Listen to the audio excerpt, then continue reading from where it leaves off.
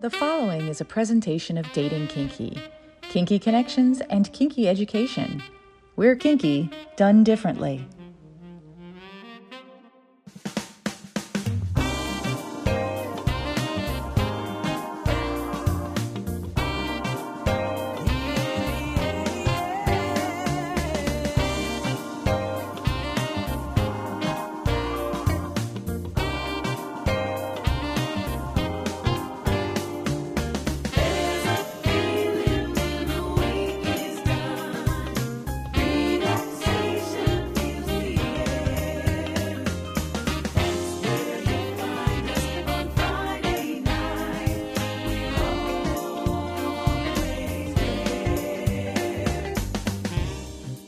This is what women and other wonderful humans want. A frank and fun discussion about the way people approach each other for romance, relationships, friendships, or other partnerships that make us happy, as well as an intimate discussion about how to connect with our own authentic self, with questions asked by a guy. And now, here is your host, John, or as we call him around here, Hi There, Catsuit. Hello there, Nookie, and welcome to What Women and Other Wonderful Humans Want. I'm John, also known as Hi There, Catsuit, and it's great to have you along with us. I've just finished teaching classes at Kinky College with special thanks to Bad Beast and Dating Kinky's own NJ Cole, who you can hear on Flipping the Switch on Dating Kinky. They both welcomed me into the sold-out convention and let me do my thing. It was so incredible to be able to share my thoughts with such a group of beautiful kinksters. If we met, please reach out on social media and connect with me, as I don't want to lose that beautiful feeling. This week, I am in Minneapolis visiting two of our guests, Jean Bardot and Amanda Wildfire. I'll tell you the story of those encounters next week on the show. This week, we meet one of the most famous fetish models in the world, who started in Europe and crossed the globe to make the fetish world hers to own. Fetish producer, model, director, and now studio executive. She went from a submissive bondage model to adult film star shooting lesbian porn, to dominatrix doing her own personal sessions and directing fetish scenes. And now she starts her new chapter as the head of studio relations for Clips for Sale, empowering producers on how to be successful themselves. With more than 20 years in the business, Anastasia Pierce has a great story to tell, and she shares it all right here on What Women and Other Wonderful Humans Want. It's 5 questions about memorable firsts. We call it the First 5. First time you set foot in a studio to do a photo shoot and your emotions going through it. Oh, that's a long time ago. First of all, hello, everybody. I'm so happy to be here. And my first time setting foot in a studio was when I met Ken Marcus at one adult convention. At the time, I was just camming. And I met him there through a friend. And he said, I'm a fetish photographer. Come to my studio in Hollywood on Melrose. We did.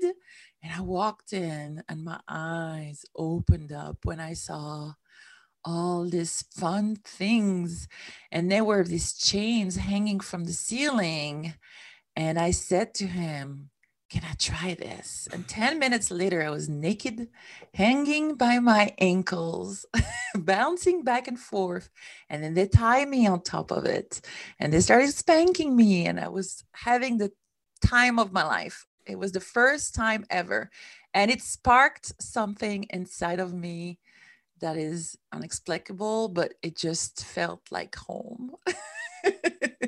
Speaking of home, first time you set foot in the United States and your emotions. First time I set foot in the United States was Thanksgiving 1995. I came from Switzerland, which is where I come from. And I was hired for 6 months as an intern in a Swiss firm. And they didn't tell me that I was going to arrive on one of the only uh, uh, holiday days in the US, and it was Thanksgiving. So I arrived at LAX, which is huge. And that's the busiest day of the year for travel. I was a lost little damsel at LAX. But I found my way to San Diego and I was very excited. And after 14 hours of flight, I thought it would be great to go eat something. And it was Thanksgiving and everything was closed. But it didn't matter. I was so excited to be there. And I found a Denny's and I had breakfast for dinner. And I thought it was unbelievable to be able to do that. It was exciting and scary. First time you ever performed with a co-star in a scene and how you felt sharing the screen. Oh, I always was with someone at the beginning. I performed solo much later on. So for me, sharing the screen was exciting. And these people who were with me on screen were sort of mentoring me and guiding me. So I was looking up to them and just following their guidance. And it was, again, exciting to do something new. And I happened to be very famous dominatrix, who I did my first scenes. I was hired as an extra for a movie. And it was very hot day with lots of latex and pony girl shoes. Can you imagine on the first day of shooting Fetish, pony girl shoes and latex and bits in the mouth and plumes on the head and shackles. And then they say, oh, would you like to do a BDSM scene with Mistress Isabella Sinclair? Wow. I didn't know who she was. And she put a hood on my head and she started to warm me up with her flogger. And then she took a cane. It became very intense, very sexy. And I didn't know that this existed. I didn't know if I could take it, but they were so excited. They said, you're coming back tomorrow for more, right? First time I shared the screen was a co-star. It was a very famous dominatrix. Yes. That's amazing. First time you ever set foot on Gord's property for the House of Gord, and what kind of contraption did he put you in? Oh, I don't remember the first thing he put me in. Oh, maybe. Okay. He knew I could do reverse prayer very well, very comfortably. Which is a bondage position that not everybody can do. I'm not very good with my elbows together, but I can reverse them. And he had seen me, I think, use ballet shoes before. So he said, okay, you can do this. You're comfortable with this. Let's do this. And it was all outdoors up in Seattle. At the time, he had a cute lake on his property. And I remember being tied up behind his truck in a reverse prayer, hopping behind the truck as he was going forward. And it was pretty intense. I had a hood on my head, the Gwendolyn hood. I probably had a ball gag in there too, in my mouth. It was great. But everybody was checking on me. It was a complete different type of bondage I had never experienced before. And I had talked with Mr. Gord many times, and I knew he was an engineer, a crazy, mad genius. I really wanted to try his stuff. I went back for about a dozen of shoots. And every time we did like 4 or 5 scenes, and every time it was just unbelievable. And I'm going to tell you, the worst thing that happened with Gord, which nobody would ever think it is. So he shrink wrapped me, mummified me, and he put me in a silo that went up in the ceiling. And I was in there with a fly. And that was the worst thing, is I was stuck up in the ceiling with this very annoying fly that, of course, I couldn't move because I was mummified except for my face. And I think I was up there for a good 30, 40 minutes, just me and the fly. Oh, wow. Completely, like just up there in the ceiling, gone. It was fun though. But that was the worst experience I had with him. Everything else was awesome. It was pretty amazing to see everything, but to know that you were up there with a fly, oh my gosh, I don't think I'll ever see those pictures the same way again. Oh, I did all kinds of stuff. He used me as a printing press. That was super fun. What else have I done? Oh my gosh. All kinds. I know you got to swing around in a Darlex hobble dress, which he loved to do, use as well. Those things are amazing. We'll talk a little bit more about those a little later. Final question of the first 5. Mm-hmm.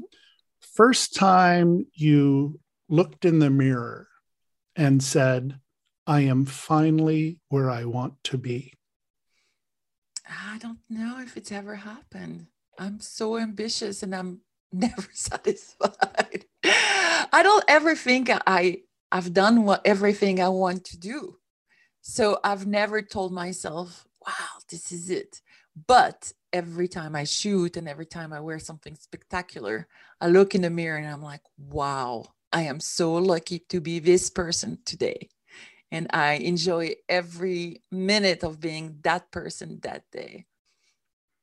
And when we return on What Women and Other Wonderful Humans Want, we'll talk about some of the people Anastasia Pierce has been.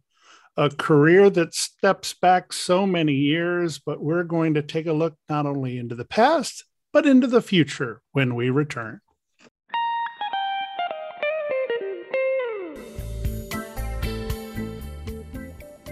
This is Alicia Zadig, author of the new book, Yes, Mistress. I'm also Mistress Alicia, a leading dominatrix and BDSM expert. My book, Yes, Mistress, takes you on a provocative, eye-opening journey into the erotic worlds of kink, fetish, and female domination. Join me for a fascinating conversation. Male submission is more common than you think, and more rewarding than you can ever imagine. Yes, Mistress, now available on Kindle, and you can order your copy at yesmistress.com. Hi, this is Venus, and I have a special message going out to all the single ladies listening right now. What if you could have a committed, loving relationship with a partner who is monogamous to you, but who would love to see you have sexual experiences with others? Sounds too good to be true, right? Well, it's not. You really can have your cake and eat it too. You can have it all. Learn more at venusconnections.com. That's venusconnections.com. Hi folks, Key Barrett here, and I've got a question for you. Do you think your wife or girlfriend makes the best decisions and you want to support her any way you can? Ladies, do you think your partner works best when they're told exactly what you want? You both might be looking for a female-led relationship. From mild to wild, these strong relationships have one thing in common: satisfaction. Read Surrender, Submit, Server on Audible, Kindle, and paperback today to start your female-led journey, and good luck. Throughout the years of my career, people have always kind of defaulted as treating me like a victim, and I have kind of equated it to the character I created, Jewel Marceau, the damsel in distress. And I wonder if that hasn't just leaked over into people's minds, that Jewel Marceau is this damsel in distress and she's just always needs to be rescued and she's so helpless and oh, poor her. And this is another reason as to why I have wanted to become a dominatrix. Raw emotions, honest truth from the icon, Mistress Jewel Marceau. April 5th on What Women and Other Wonderful Humans Want. We invite you to follow us on social media. Check us out at What Women Want P1 on Twitter, What Women Want Podcast on Instagram, and for our kinky friends on FetLife at WWW Podcast. And now back to this episode of What Women and Other Wonderful Humans Want. Welcome back to the program, joined by Anastasia Pierce, who has been a fetish model for some of your favorite sites. And when I say your favorite sites, I think it would be easier to talk about the ones that you haven't been on than the ones that you have. I've done a lot of them. I have really played every role that there is to play in fetish scenes. I started as a bottom and I work my way up to the top. I switch in between depending who I'm with. But I have really tried all types of fetishes. It's been fun. Because you have done that, does it give you a greater appreciation for all the things that go into making good fetish material? Absolutely. Absolutely. I know the work that goes into it. I know the love that goes into it. I know when somebody is a bottom and going through a hard BDSM scene, I know what it feels like. I have loved doing that. I have loved pushing limits. I have loved discovering what I could and could not do, what turns me on, what doesn't work. Physically, there came a point I couldn't do it anymore. Same with bondage. Love to be tied up. But physically, there come a point where it becomes just more difficult. So it's great to just accept that this part of the journey is over, or I have to do it less often. Mm-hmm. But there are so many amazing sides and subjects that still needs to be explored that I'm still excited and thrilled to see what is next. Well, before we figure out what's next, let's go back to the beginning, 1999, when you were doing some webcam shows and online chats. What was your reasoning for going into that in the first place? Because not a lot of people wake up in the middle of the night and go, I think I'm going to start webcamming. It's not something that naturally pops into your mind. What was it that led you to that place? Well, I grew up in what I would call rural Switzerland, a small town in a mountain. And I, just like many performers you've had on the show, never felt like I fitted in. I knew I had dreams that were bigger than what I could find in my town. So as soon as I graduated from college, I decided, okay, it's time to go explore the world. My parents took me on many trips as a kid, mostly in Europe. So I was comfortable with the idea of traveling and being somewhere where people didn't speak the same language. So as soon as I could, I arranged it in a way to where I could make a living and take care of myself in a different country. And that's what I did. In 1995, I moved to the US with 2 suitcases. One of them I still have as a reminder of this is where I started. And I worked in corporation for several years. And it just wasn't enough. But I explored in my free time. I started going to golf club. I met people that were more open-minded. I started cruising the internet. It was really the beginning of websites. I bought a lot of magazines, fetish magazines like Skin 2 and Marquee, and looked at fetish photography. And I was always very attracted to the visual.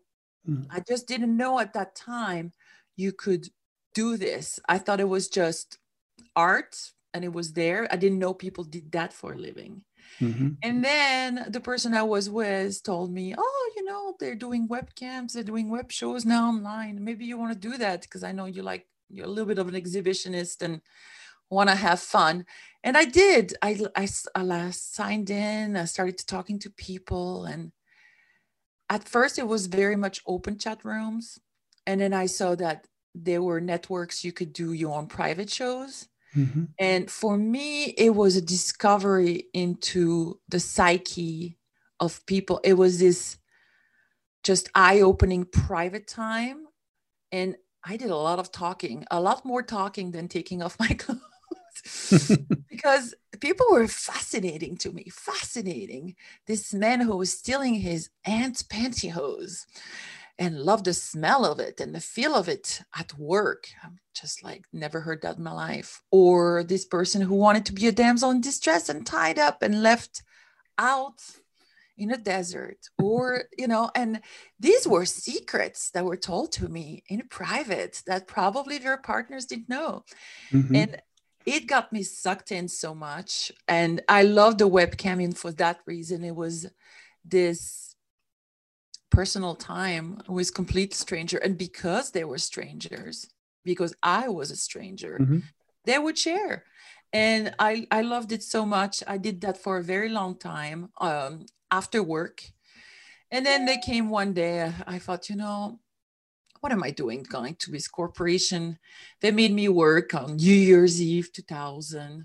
I was doing data control for ATMs at midnight, Y2K. I'm like, this is ridiculous. I can always go back to a normal job. Let's give it a shot. And then that's how I started doing this more full time and looking for other avenues. And little by little, it got me actually where I wanted to be, which was in the fetish world. But I didn't get there first. I just got there because I wanted to be there. The connection is something that so many people, especially when they look at the BDSM world, don't necessarily understand. No. That it's not about the impact. It's not about the bondage. It's not about the tight clothes. What really brings you back is feeling that you belong and having that connection with someone.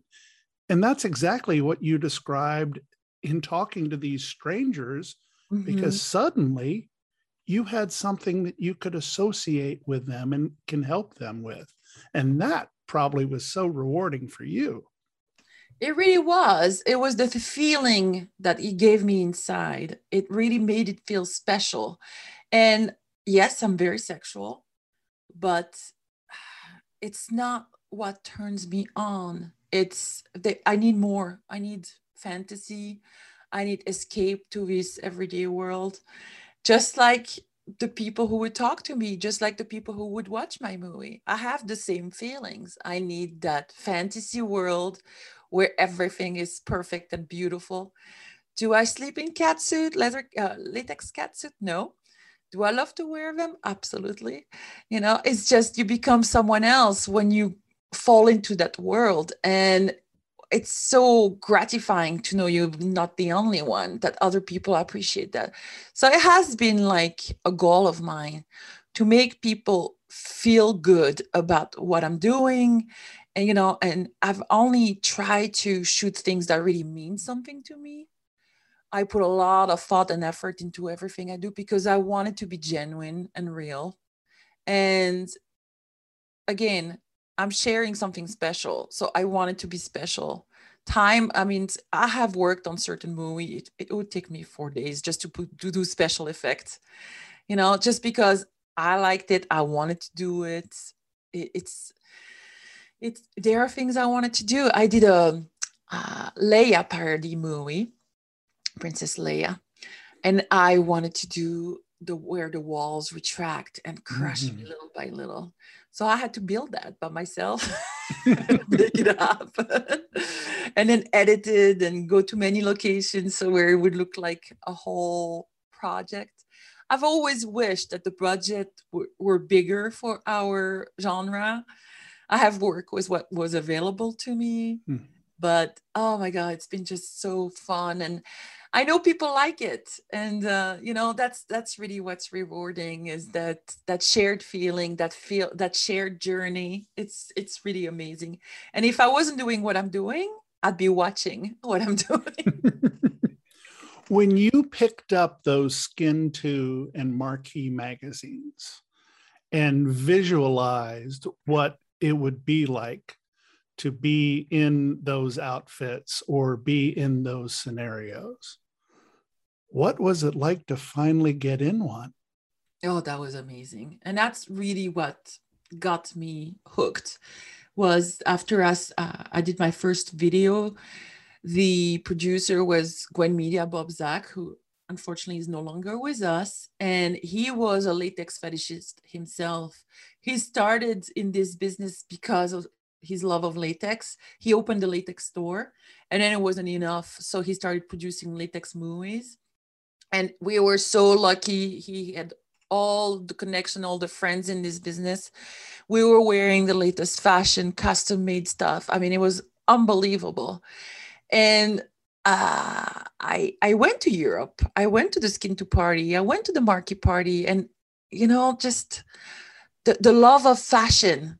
It's unbelievable when it comes to latex. It really is the love of fashion. Like, to get things after we everybody who's doing this is spending way too much money on their clothes.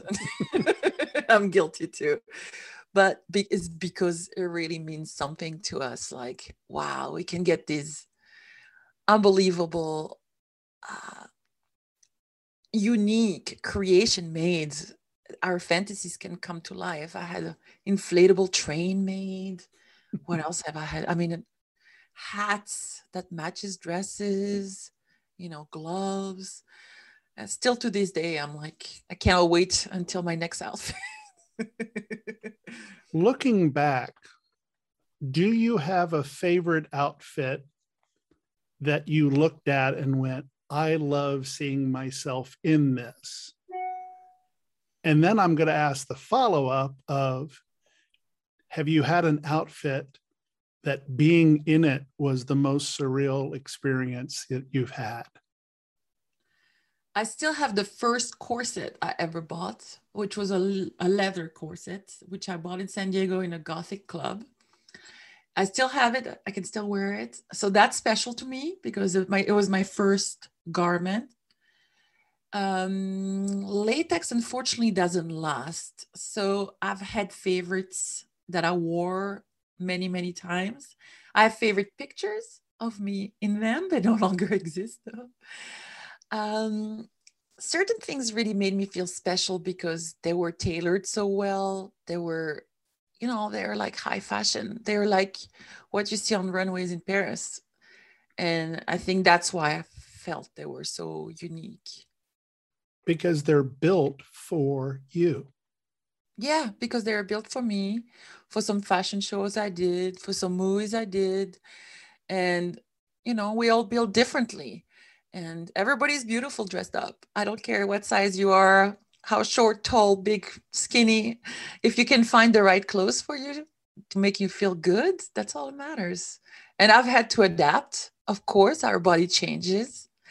But now there's just amazing people who understand and will make you really, really special things. Yeah.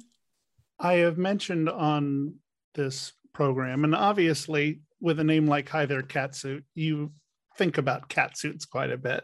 Of course. But I've always talked about the fact that wearing a catsuit to me has always been the most wonderful mindfulness exercise. For me, catsuits are the most comfortable piece of clothing there is. Really?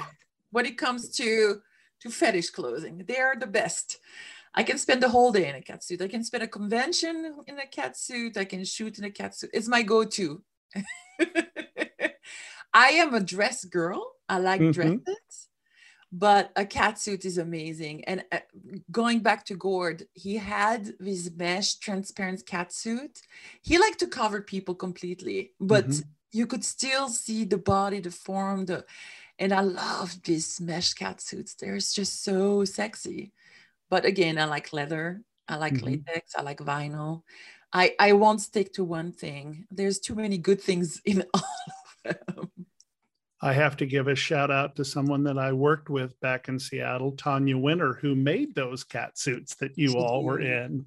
Yeah. She has such a this is actually, you can't see it because this is audio only, but the catsuit I'm wearing today is a winter fetish catsuit. There you go.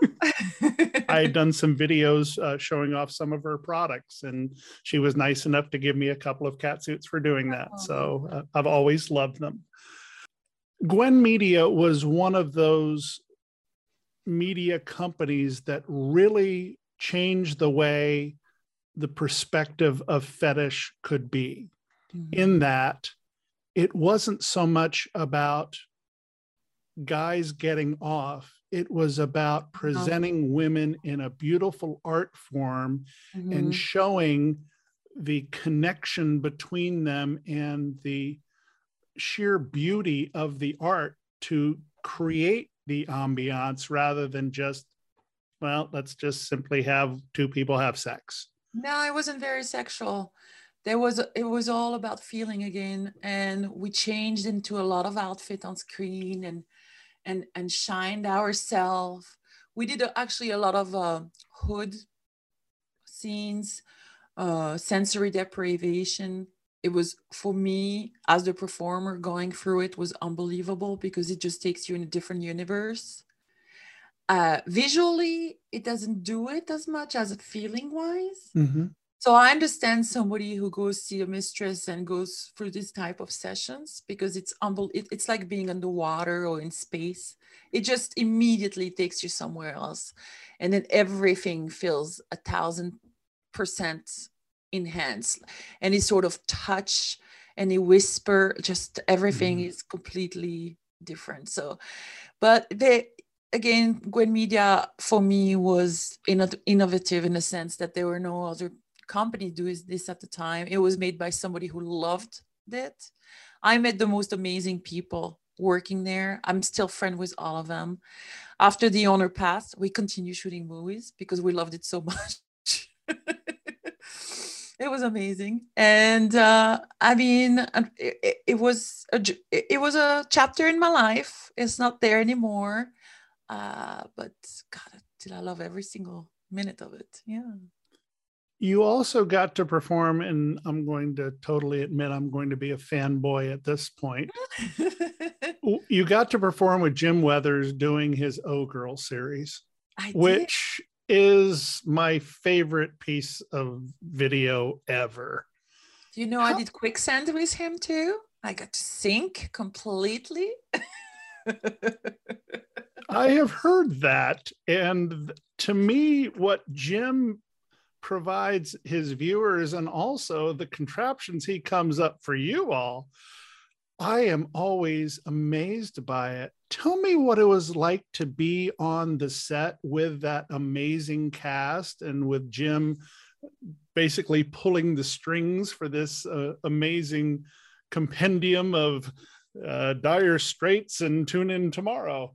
Yeah, so Jim is amazing bondage rigger, like one of the best in the world, definitely. He has a very particular look that he goes for. Special wardrobe, special rope, special set. He just has his style. And I have always been a fan of his style. His bondage is tough for me, though. I have to admit it. For some people, they can do it more easily than I do. For me, it's always been a challenge. But I just love it so much. I was so happy to be part of it. And his big production, like the All Girl movies or scenes, there were a lot of planning, tons and tons of planning. And everybody had a role. Everybody had to look a certain part. Everybody had a script. You had to know ahead of time. Lots of forced orgasm, which every girl in the world likes. But no, it's always been so amazing. And again, there's a handful of fetish producers, in my opinion, who have stood out. And we're talking about many of them today. And Jim still is doing amazing things. He called me, like he calls me twice a week. And I call him back twice a week. But he was again working on a special project. And oh my God, you wouldn't believe what I'm dealing with. And the love that goes into those scenes, the preparation, the hours. That's one thing people don't understand. When you are a business owner in a fetish industry, you do everything. You take the trash out, you build a set, You send, when there were movies, we would make the packages ourselves. You answer the email, you put your makeup on. I mean, there's like 1,000 tasks, 1,000 tasks. And we end up working with the same people very often because we trust them. They know they're reliable. They're good at what they do. They love what they do. It becomes this fetish family that we love to surround ourselves with. And we're lucky to do that. We really are. But again, so much goes into it. So much. And the appreciation of that, we've talked about you working with all these different people, but you have had this amazing body of work yourself that you have put together that is Anastasia Pierce on the top marquee, and it is indeed your vision and your work. What's the best part of basically saying, being the movie mogul there and being able to determine all that sort of stuff? Is it fun or is it just a lot of work? It's been a lot of work, but they are my pet projects. And I worked for the best companies pretty much right away. And everybody had aspects I like. And unfortunately for me, I like too many things. So I had to put a little bit of everything in my movies that I found left and right. I did produce, I wish I could show you up there. I don't think I can. There's like 200, at least 300 movies up there with, they're all movies I produced. Wow. And directed and, did the box covers and replicated. And I mean, there's so much aspect to it, but no, I like working with women. I am straight in my life. I've always been in love with one single man, which is my private time. But on film, I love women. I love the way they look, they feel, they make me feel. I think it's more visually attractive for me, for my taste. So I have solely worked with women and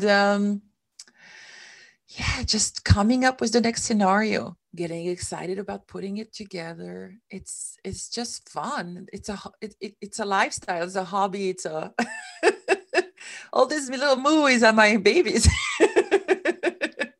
And part of the original premise of this show was how different the mindset of men and women are, especially when it comes to connecting with each other. And the first time I started talking about fetish movies, I started talking about how different it would be if women were the ones calling the shots.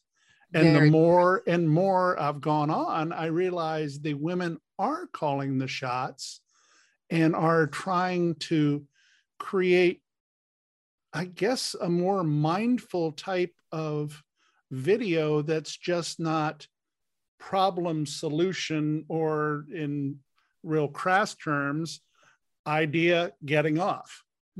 At the beginning, when I started, the only women producer that I knew of was Lorelei from Bondage. Everybody else were men, everybody else. And I don't think anybody else was doing their own series. But then, opportunity presented themselves. I always pay attention, ask a lot of questions. People were passionate about what they did, so they're happy to share, how they did things. And I knew I was going to do this long term. I mean, there was no question in my mind, and I wanted to not struggle. So I've always considered it, as a career. Like, I get up early in the morning, I make a list of what I need to do today, and I get it done. And if I have to work on Saturday or Sunday, I just do it. It's the way it is. I organize myself. I make plans. I make business plans all the time. And that's one thing I'm trying to teach the newcomers or the people who are just not good at it. It's like, you can get organized better to make your work easier and, strategize. And of course, again, stay in your niche, do what you love. But, there are trends there. Everything is forever changing. You have to adapt yourself with the new trends. And by doing that, I've just been able to keep on going. I at some point, I went to Hustler, to Larry Flint's office. I got so lucky. I got to meet Larry Flint. I got to meet Hugh Hefner. I got to meet like all these people who were pioneer of this business. You know, I got to go to the Playboy mansion. I mean, unbelievable. And when I went to Hustler, they had a taboo line of magazines, which actually I did shoot for several times. And they just started their video line. And I asked the owner, like, can I be one of your producers? Would you give me a chance? And I had to send some samples. Again, nothing comes alone. Like, you have to do the work. You have to prove yourself. Mm-hmm. To get to the next, like, nothing falls on your lap. You have to really actually do the work. And I showed them my samples and they loved it. They reviewed my movies for the magazine, and little by little they earned trust, and they gave me, a lot of money to produce some scenes, but there was a lot of requirement. And it was fun because I got to shoot things I wouldn't shoot for me, since they were doing more hardcore. Mm-hmm. It was different, but it was fun because it was still my project, but not something I wanted to promote later on. I was happy to just produce it and hand it over. What is the biggest difference in the approach of a woman producer versus a man producer? I only do what I would want to be done to me.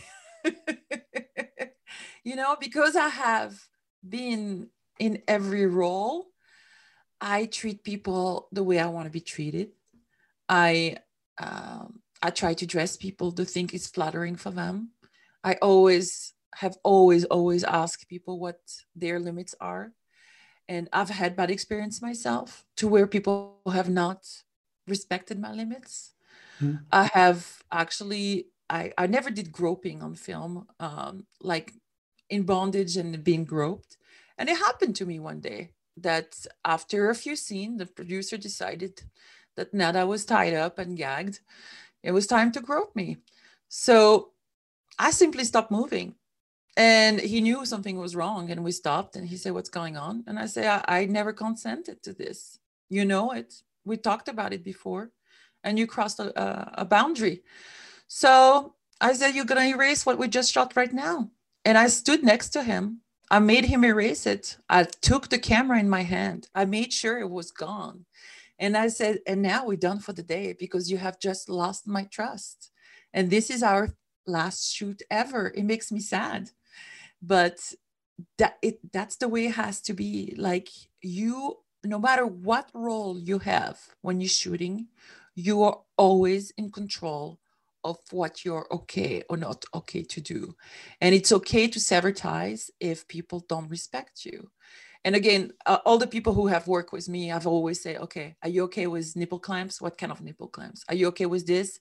Is this ball gag too big for your mouth? Is this going to hurt you after?" Like, it's okay to adapt yourself. You can still find plenty to do within the limits of, and everybody's different. And that's what's beautiful. Every time you're going to get something different. And when we return on What Women and Other Wonderful Humans Want, we're going to talk about the future for Anastasia Pierce and why all of what you've just heard is so important to the days coming ahead when we come back. Have you ever wanted to try something a little kinky in the bedroom but had no idea where to start? Or maybe your partner just told you they're into water sports. No, not the jet ski kind. And you really want to fulfill their fantasy, but you're nervous. That's totally normal. I'm Kate Sloan. I'm a sex journalist who's talked about kink in magazines like Cosmo, Playboy, and Glamour, and on my podcast, The Dildorks. My new book, 101 Kinky Things Even You Can Do, is a guide to some of the hottest and best-known kinks out there, from age play to zapping and everything in between. Each section offers 3 suggestions for ways you can try out your new interest with a partner or even by yourself. Curious? Order your copy now at 101kinkythings.com and start learning new things about your sexuality. Realizing that you're polyamorous can be a wonderful insight. The Polyamory Dating Guide is a book about finding other people who share your view of polyamory and want to share it with you. This book includes a variety of sections on poly-specific dating, such as navigating online dating with a review of poly-specific dating sites and how to make a profile that works, real-time dating tips that will tell you where to find poly-am people and how to make a positive impression, how to date as an existing couple, and if you should, dating as an introvert, queer in dating, and lots more. Get your copy at polyamorydatingguide.com.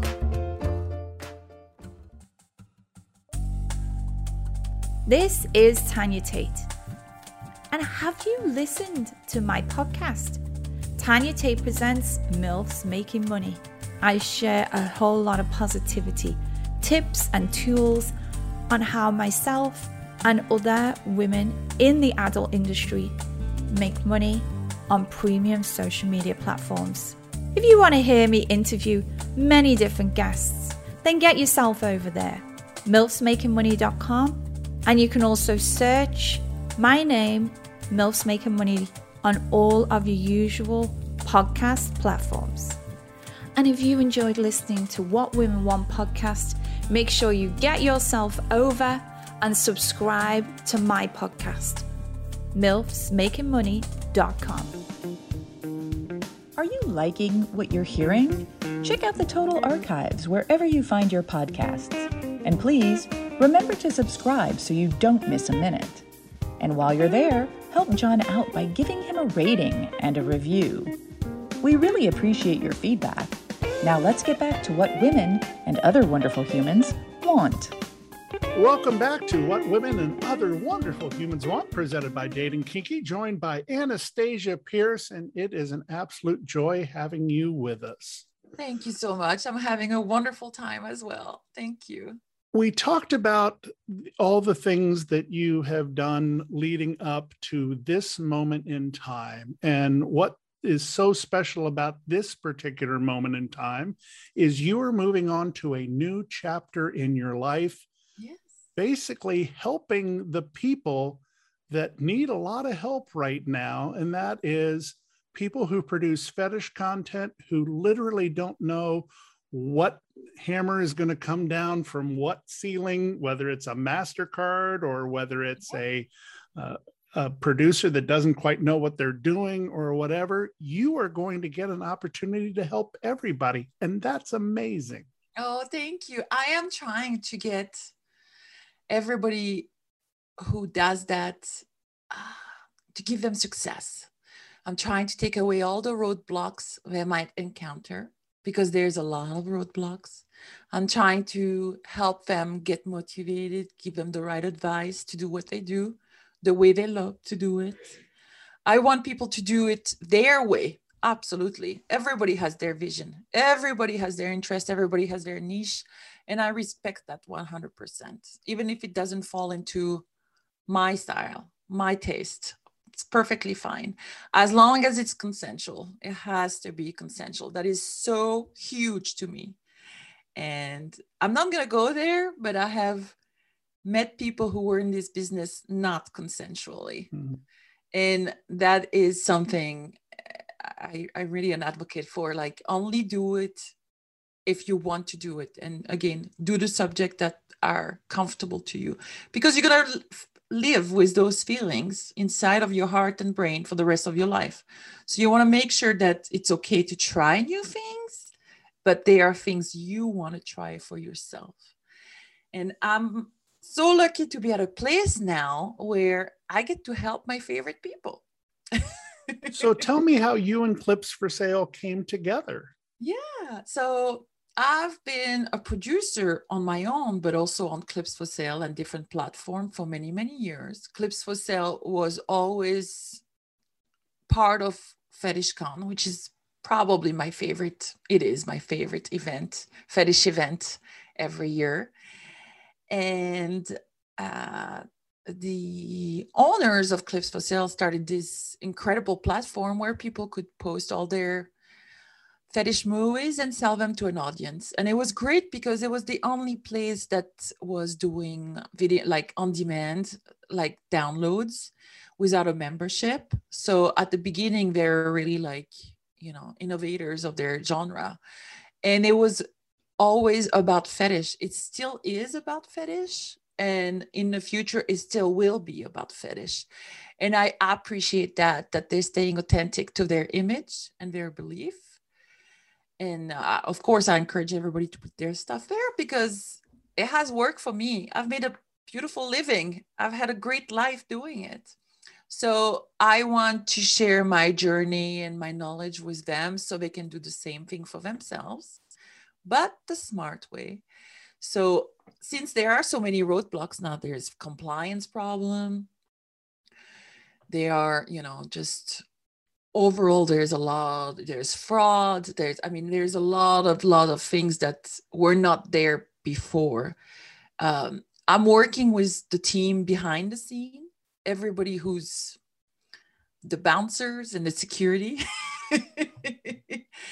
And I'm helping out the studios with communication and onboarding and training and coaching and any aspect. We're still defining a lot of my role, but we're starting. I just had my first webinar with the studio to introduce myself and let them know that they can reach out to me for anything they need, whether it's by calling me, emailing me. There's a lot of ways, or DMing me on Twitter, or there's 4 or 5 ways to get a hold of me. And then I will, if it's not something that regards me directly, I will point them in the right direction to the people who can help them. And on the other hand, I am helping, and I'm starting actually next week, a webinar for onboarding, which will be holding the hands of new producers and showing them how to do things that will work best for their brand, and showing them how to use things, because not everybody is computer savvy. Not everybody has this type of knowledge. And I don't want this to be something that stops them from producing. And then later on, I want to teach people how to develop their brand, make better previews. For me, the visual is the packaging of your movie. And you really have to find your style, and you have to spend time using the right words, the right imagery. You have to build your own marketing campaigns. You have to advertise on an ongoing basis if you want to be successful. If it's just a hobby and just want to do some kink stuff, you can do it like this as well. There's nothing wrong with it. But if you want to make a living at it, and you want to be there in 20 something years like I am, you have some serious work to do. And I want to help you, because there's no instruction manual. Everything I've learned has been, sometimes a lot of errors that costed me a lot of time and money. And I wish somebody would have guided me in the right direction and helped me. So no matter where you are in the world, I'm now here to help you. Reach out. And the amazing thing is, by having someone like you who has been in the business, has experienced all the highs and the lows and the challenges and the things that work really well, you have that experience that they can draw from, number one. And number two, you have the ability to network the right people with the right people. Yeah. And I think that is going to be one of the biggest things that you'll be able to contribute, where if a person who has a certain skill in one thing can help somebody who lacks that skill, that you can actually bring together and create this amazing networking possibility as well. Oh, absolutely. And I've been doing it for a long time, and we are kind with each other, the producers, the models. We are kind with each other. We tell each other, work with this person. This person is great for you. They like to do the kind of things you like. Don't work with this person. This person is not going to respect you. Or this person is going to take advantage and, not pay you for the time, or one thing or another. Or they're not reliable, because that happens too, So, and both ways, producers and models. So I have naturally been doing that. I tell my friends, I tell everybody I know, work with this person. You're going to love her. Or tell that model, work with this producer. You're going to like it both ways, because we are a big family. I really see it that way. There's nothing better than doing projects together. It's even more fun. Shooting solo is okay.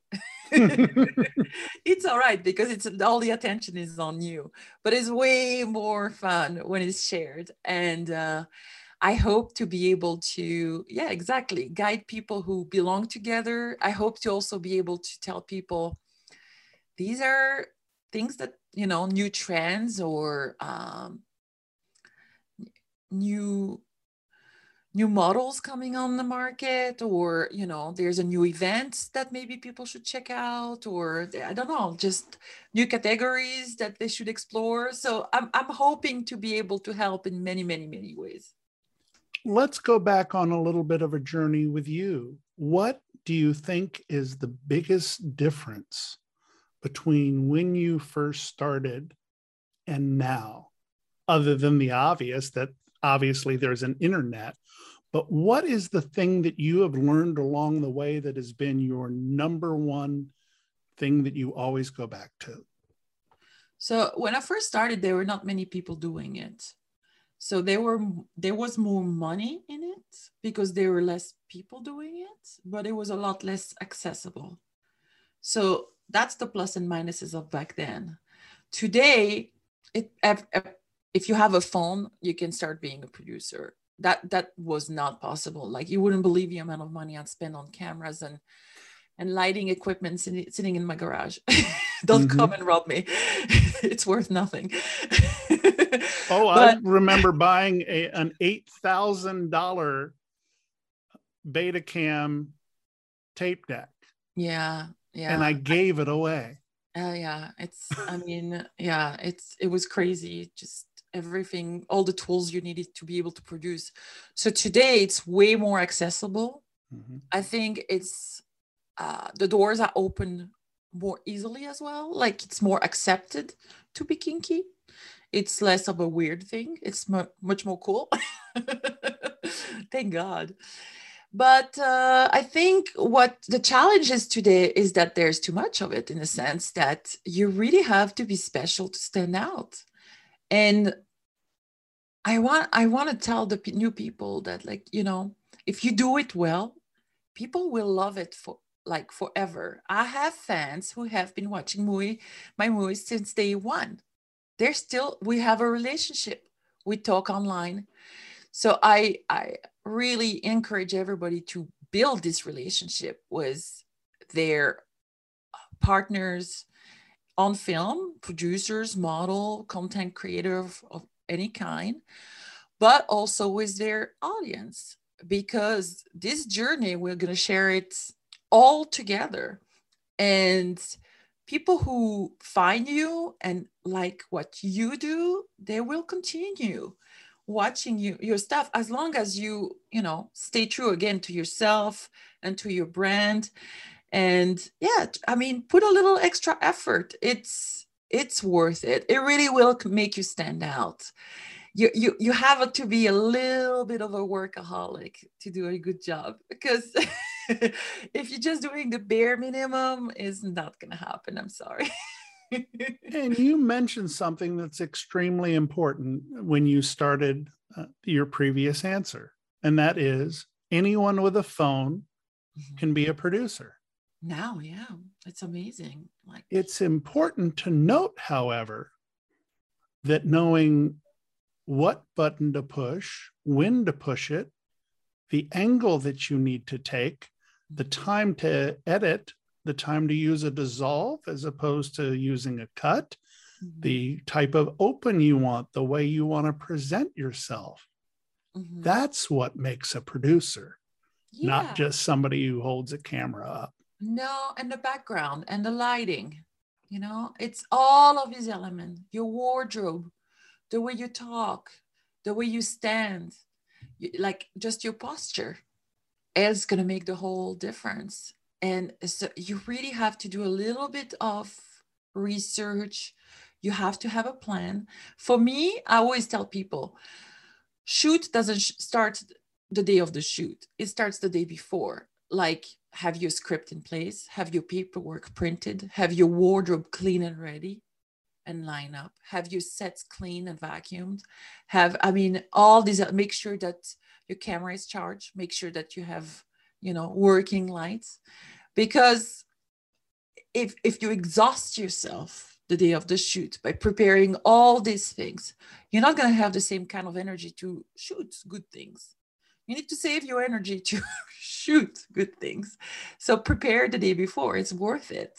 And you still have to you still need, a certain amount of good lighting. You have to clean your bedroom if you're going to shoot in your bedroom. I mean, that's not really a secret. You have to present yourself nicely. Everybody has a different look. People like me as a brunette and they're not happy I'm a blonde. But you have, again, do what makes you happy. Mm-hmm. And if that's the image you want to have it. Understand that if you change your look, you change your brand. So those are all elements you have to think about. And also, if you start shooting with a certain standard, people are going to expect the standard. They're going to be disappointed if you start cutting corners, of course. But you also cannot make, I mean, it's very rare that a producer can only make special projects. So pick your favorites and put the time, love, and effort onto those favorites. But it's really, I mean, it's amazing that anybody can do it today. And I said it all the time, you're never too big, you're never too old, you're never too, it's really for everyone.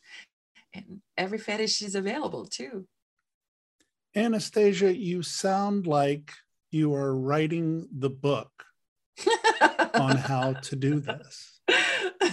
Oh my goodness. If only I could write. I wrote a children's book once, for real. But that's as far as it goes. Don't think it's as impossible as you may imagine it being, because when you think of all the information that you have compiled through the years, the things you know off the top of your head, the way you can share them with others. You're going to get to do it as the head of studio relations for Clips for Sale. And now that makes me happy. It's like that's the first step in that journey, is I get to help other people. Well, those who wants, of course, nobody's obligated, but everybody's invited. And I hope there will be more mentors, more, people willing to share, because it is beautiful and it's wonderful that other people get to do this again. Yes. I'm going to visualize something for you. I think we're going to be talking 2 years from now, and you'll say, John, remember when you told me to write that book? I just have a hunch. Sending you love. I'm a visualizer, though, that is a big tool. Mm-hmm. And I didn't have much confidence when I started in this business. I got a lot of rejection. My first agent, when I started looking for work in the adult industry, everybody said, oh, you don't have an agent? You need an agent? Go see an agent. So I did. And also because you could only contact so many people, you didn't have access to certain people's information to be able to contact them or get an interview or whatsoever. So I said, okay, I'm going to go see an agent. I went to see an agent and he said, you're too old. You're 26 years old. Oh, wow. And that was my first year in this business. I'm like, what do you mean you're too old? And then and he said, and your nose is too big. You definitely need a nose job too. So I did get a nose job. That's the only thing I got done, but I did. And yes, this brought me confidence. But I'm just saying, if you visualize something and you tell yourself, you have to be honest, okay? You cannot visualize things that are not really what you want. But if you tell yourself, okay, one day I'm going to go in Germany and I'm going to be in the pages of Marquee magazine, which I have been buying in Hollywood on newsstands for the last 10 years. Guess what? You're going to make it happen. You're going to somehow get the courage to go in that direction. It might take a while. And that's what I always say to people, visualize next month, visualize next year, visualize in 5 years. certain goals can be done in a short amount of time, and certain goals take a long time. And I am not a patient person, but you just have to keep believing every day, keep believing. And there's going to be tough time in your life. I've had some really, really tough times. Personally, I mean, certain things comes up sometimes and you don't expect it, and you have to deal with them. For example, I lost my father last year, you know, and that's stuff that you don't want to work. It's hard to be cheerful when these kind of things happen in your life. It's life. It happens. But again, you know, have a vision, believe in yourself, give yourself rest when you get burned out or when tough things come, because and I hear it all the time, and I'm so happy there are people like Pineapple Support now who are helping people who need help. And I want performers to reach out to these different venues. Like if you need a month off because you've just been working too hard, take it. Save your money.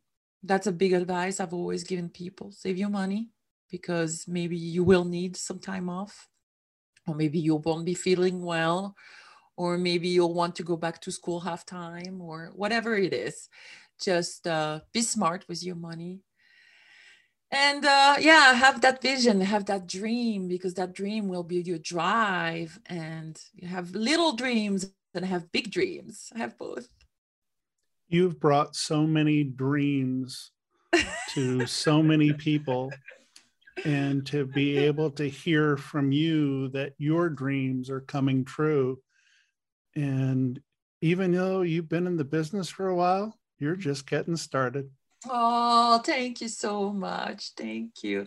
I don't know what's next, and it's okay. It's perfectly fine. Yeah. I still say we're going to be talking about a book in a couple of years. All right. See, now you put something else in my brain. Anastasia Pierce, it has been an absolute honor to have you on the show today. And I look forward to staying in touch and seeing how this wonderful journey that you're embarking on goes. Thank you. I'm available online for anybody who's interested in creating fetish content. If you need help, if you need advice, I'm there. I'm also planning on attending quite a few fetish events this year, because I think it's really important for us to catch up face to face and not just on a computer. We all have our little bubble that we live in or that we produce. It's nice to get together and share, good times and bad times. And again, yes, we are competitive with each other, but there's enough room for everyone. And you'll do much, much better if you help one another. I mean, I really don't have that many enemies in this business, because I just don't see the point. And be true to yourself, love yourself, have a vision, and good luck to you. I was so knocked out by her stories from her journey, and I hope that Anastasia and I will get to meet soon. We have a project we're thinking about, and I hope it comes true. If it does, we'll share it right here on the podcast. Next week, it's Chicago and St. Louis leather mistress Simone, who shares her story and even helps me with some thoughts about connection, femdom, and leather. It's a great conversation, premiering next Tuesday on the show. Also, stay tuned for bonus interviews from my recent trip to Chicago and Kinky College, coming up soon. I'm John, also known as Hi There Catsuit. I hope I've earned the privilege of your time, and I remind you to always remember consent and to love each other always. What Women and Other Wonderful Humans Want connects with you. We invite you to follow us on social media. Check us out at What Women Want P1 on Twitter, What Women Want Podcast on Instagram, and for our kinky friends on FetLife at WWW Podcast. This has been a presentation of Dating Kinky. Kinky done differently.